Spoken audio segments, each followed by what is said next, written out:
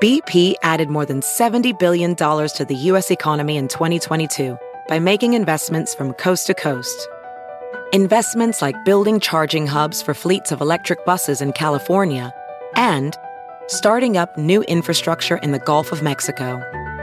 It's and, not or. See what doing both means for energy nationwide at bp.com/investing in America.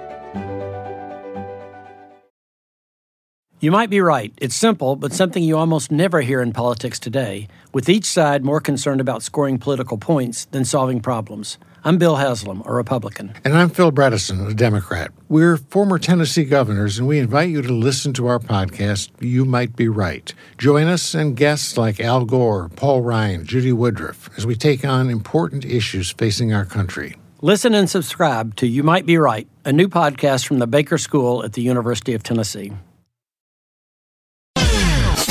We're going to cause trouble. Scott Ferrall is calling the shots from the sideline. We're going to make fun of people. We're going to hurt people's feelings. It's Ferrall on the bench. I believe in whipped cream with everything. I mean, seriously, you don't think that LeBron James is going to quit, right? Like, retire? Really? Everybody was talking about it. He will consider retirement this offseason after scoring 40 and playing like the entire game against the Nuggets and losing 113-111 and getting swept and having his last-second floater to try to force overtime blocked at the buzzer. He had a presser and said, quote, "Going forward with the game of basketball, I've got a lot to think about," end quote. And then they asked him about a little more. They said, when you say you got to think about stuff, what thread should we be pulling on that? Like he said, if I want to continue to play, as in next year, yeah, you would walk away. I got to think about it. James wrapped up the season. It's over. He played in all 17 of their postseason games, including the play-in win over the T-Wolves. He had a right foot injury the whole time. He heard a pop when he injured his foot against Dallas in late February. He dealt with doctors and la-di-da. They asked him if surgery would be an option this summer. He said, I'm going to get an MRI on it, see how the tendon either healed or did not heal, and go from there. We'll see what happens. He said he admitted that like his performance was affected by the foot injury after he returned. He said he didn't consider shutting it down, as was the case in 21-22 when he missed the final 5 games because of an ankle, and in 18-19 when he was absent for the last 6 games because of a groin that hadn't healed. This time he said, I knew I could get to the finish line. Obviously, I knew I had to deal with it and deal with the pain or deal with not being able to be myself before the injury. But there was nothing that made me feel like I couldn't get to the finish line. He was incredible in the Game 4 loss to the Nuggets. Denver going to the finals for the first time in their 47 years. How about LeBron, though? 31 in the first half on 11 of 13 shooting. And he played in his 282nd playoff game of his career. He finished with 40, nearly twice as many as AD, who had 21. And the last shot of the game, after Murray had his hands on the ball and kind of almost tied him up and got a jump ball called, instead they let it play out, and Aaron Gordon got a piece of that shot. He blocked it a little bit, got his hand on it, and that was all she wrote. Lakers were finished. He has 1 year left on his contract with LA, worth $46.7 million for next year, and a player option for the following season worth $50.4 million. He said 1 million times his goal is to play in the league with his oldest son, Bronny, before he retires. When he was going after Kareem's all-time scoring record in February, somebody asked him what's left for him to accomplish after passing Kareem. He said, quote, I got to play with my boy, end quote. But when Bronny declared that he was going to play at USC, LeBron said, quote, "I've done what I've had to do in this league, and my son is going to take his journey. And however his journey lays out, he's going to do what's best for him. And as his dad and his mom, Savannah, and his brother and sister, we're going to support him in whatever he decides to do. So just because that's my aspiration or my goal doesn't mean that it's his. And I'm absolutely okay with that." So anyway, Jokic is insane. He had 30 points, 14 rebounds, and 13 dimes in the 2-point win over the Lakers. And the Nuggets advanced to the finals, as I said, for the first time in their history. Jamal Murray had 25 for the top-seeded Nuggets. They were down 15 at the half after, as I said, LeBron cooked them for 31 in the first half. Murray said, "It's incredible. It's a lot of fun. It's surreal. We're going to keep making history. That's the thing. We're going to keep that mindset." Jokic got his 8th triple-double of the playoffs by the third quarter, and he broke Wilt Chamberlain's record that stood since 1967 for most triple-doubles in a single postseason. The guy is a freak.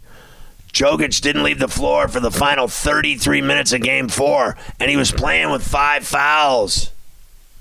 When they needed a huge basket, he banged past Davis for the game's final points on a layup with about 50 seconds left. He just went full body and drove between defenders and muscled his way to the tin and finger rolled it right in.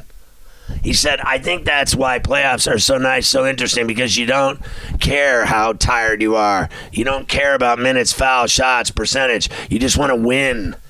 Some plays today, we weren't playing good defense sometimes, but you can win it every kind of possible way." LeBron finished with 40, 10, and 9 dimes after the highest scoring postseason half of his career. But they couldn't stop the Nuggets. And it was Denver's 6th straight win overall. And as I said earlier, LeBron missed that last shot in the final seconds with Gordon getting a piece of it. And unless Boston wins tonight in Miami, Denver will host the 8th-seeded Heat to open the NBA Finals starting June 1st. LeBron said about the Nuggets, "Me and AD were just talking in the locker room. We came to the consensus this is one of the best teams, if not the best team, we've played together for all 4 years." So the Nuggets were the best team they faced ever when they played together. He said, "Just well orchestrated, well put together. They have scoring, they have shooting, they have playmaking, they have smarts, they have length, they have depth." And one thing about their team, when you have a guy like Jokic, who, as big as he is, but also as cerebral as he is, you can't really make many mistakes against a guy like that. The Lakers wiped out a 7-point deficit, but Joker hit a 25-foot bomb, fading away 3. It was absolutely ridiculous, and it went in, of course, because he does that. Davis got 2 free throws to tie it with 1:13 left, but Jokic had the bucket that won it. Gordon had 22 in the game as well for Denver. I thought he played fabulously. Michael Malone, the coach of the Nuggets, said for that game to go down to the wire and for the ball to be in LeBron's hands, those seconds were an eternity. When the buzzer went off, it was almost surreal for a second. Couldn't be more proud of this group. So proud.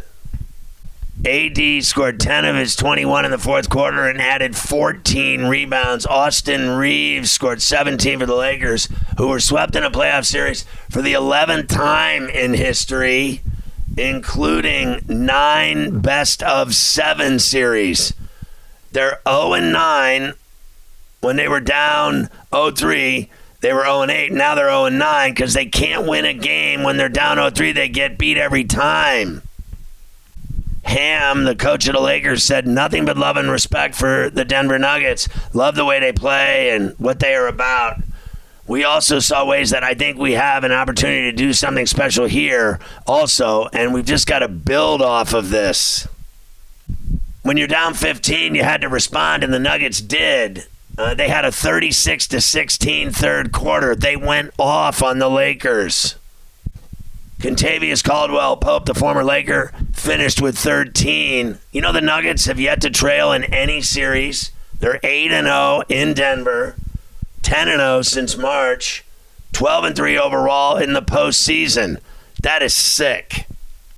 And, the other big game last night, the Canes found themselves in a massive 0-3 hole after the Panthers beat them 1-0 on Bobrovsky's 32-save shutout, the first postseason shutout of his career. And they did it in Sunrise in South FLA with all of that gorgeous hunk. Rod Brindamore, the coach of the Canes, was livid after Gostisbehere got a stick in his face from Reinhart. No call late in the game. Brindamore said, "It's tough for me. I could go on all day on that. We got called for 3 knick-knack penalties on sticks to the hand, especially when they stopped the play after Gostisbehere was hit. I don't understand that. You stop it because you saw a high stick. Why are you stopping the play then? I don't know. No explanation. Just move on." Through 3 games, the Canes forwards have failed to produce 1 even-strength goal, and Carolina has been outscored 6-3. Brindamore said, "How are you not frustrated? There's times when you lose and you're frustrated because you get beat, but it feels like we're losing, but we're not really getting beat, and that's where it's just frustrating as hell." The Florida Panthers have now won 10 of its last 11 playoff games. They can advance to the club's first Stanley Cup final since '96 with a win over Carolina in Game 4 tomorrow night in Sunrise. Alexander Barkov left with 7 minutes left in the first period after a hip check. He's now questionable to return with a lower body injury. No update on Barkov's status after the game. He had 4 goals and 12 points in 14 postseason games before Game 3. He had 2 goals and an assist in the first 2 games against Carolina in Raleigh. I mean, this guy Bobrovsky's been unbelievable. He's been just shutting down Carolina. I mean, it doesn't matter. The guy has a .978 save percentage, 97% in the series so far. They have to win tomorrow night to force a game back in Raleigh. Brindamore said, "It's been 3 games. You can't do much more. We like how we're playing, clearly. It's just we got to find a way to put one in the net." It really is incredible, all these sweeps. Even Vegas is up 2 on Dallas.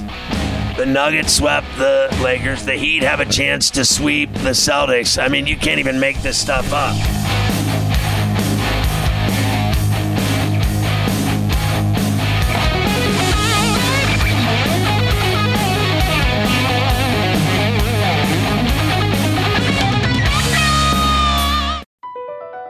BP added more than $70 billion to the U.S. economy in 2022. Investments like acquiring America's largest biogas producer, Archaea Energy, and starting up new infrastructure in the Gulf of Mexico. It's and, not or. See what doing both means for energy nationwide at bp.com/investing in America. Can you remember a time when you thought someone you disagreed with might actually be right? In the new podcast, You Might Be Right, former Tennessee Governors Bill Haslam and Phil Bredesen pose that question to guests like Paul Ryan, Al Gore, and Judy Woodruff. Come for the stories, stay for the substance and expert insights into some of the most challenging issues facing the country, including affordable housing, crime, and education. Listen to You Might Be Right, a new podcast from the Baker School at the University of Tennessee, available wherever you get your podcasts.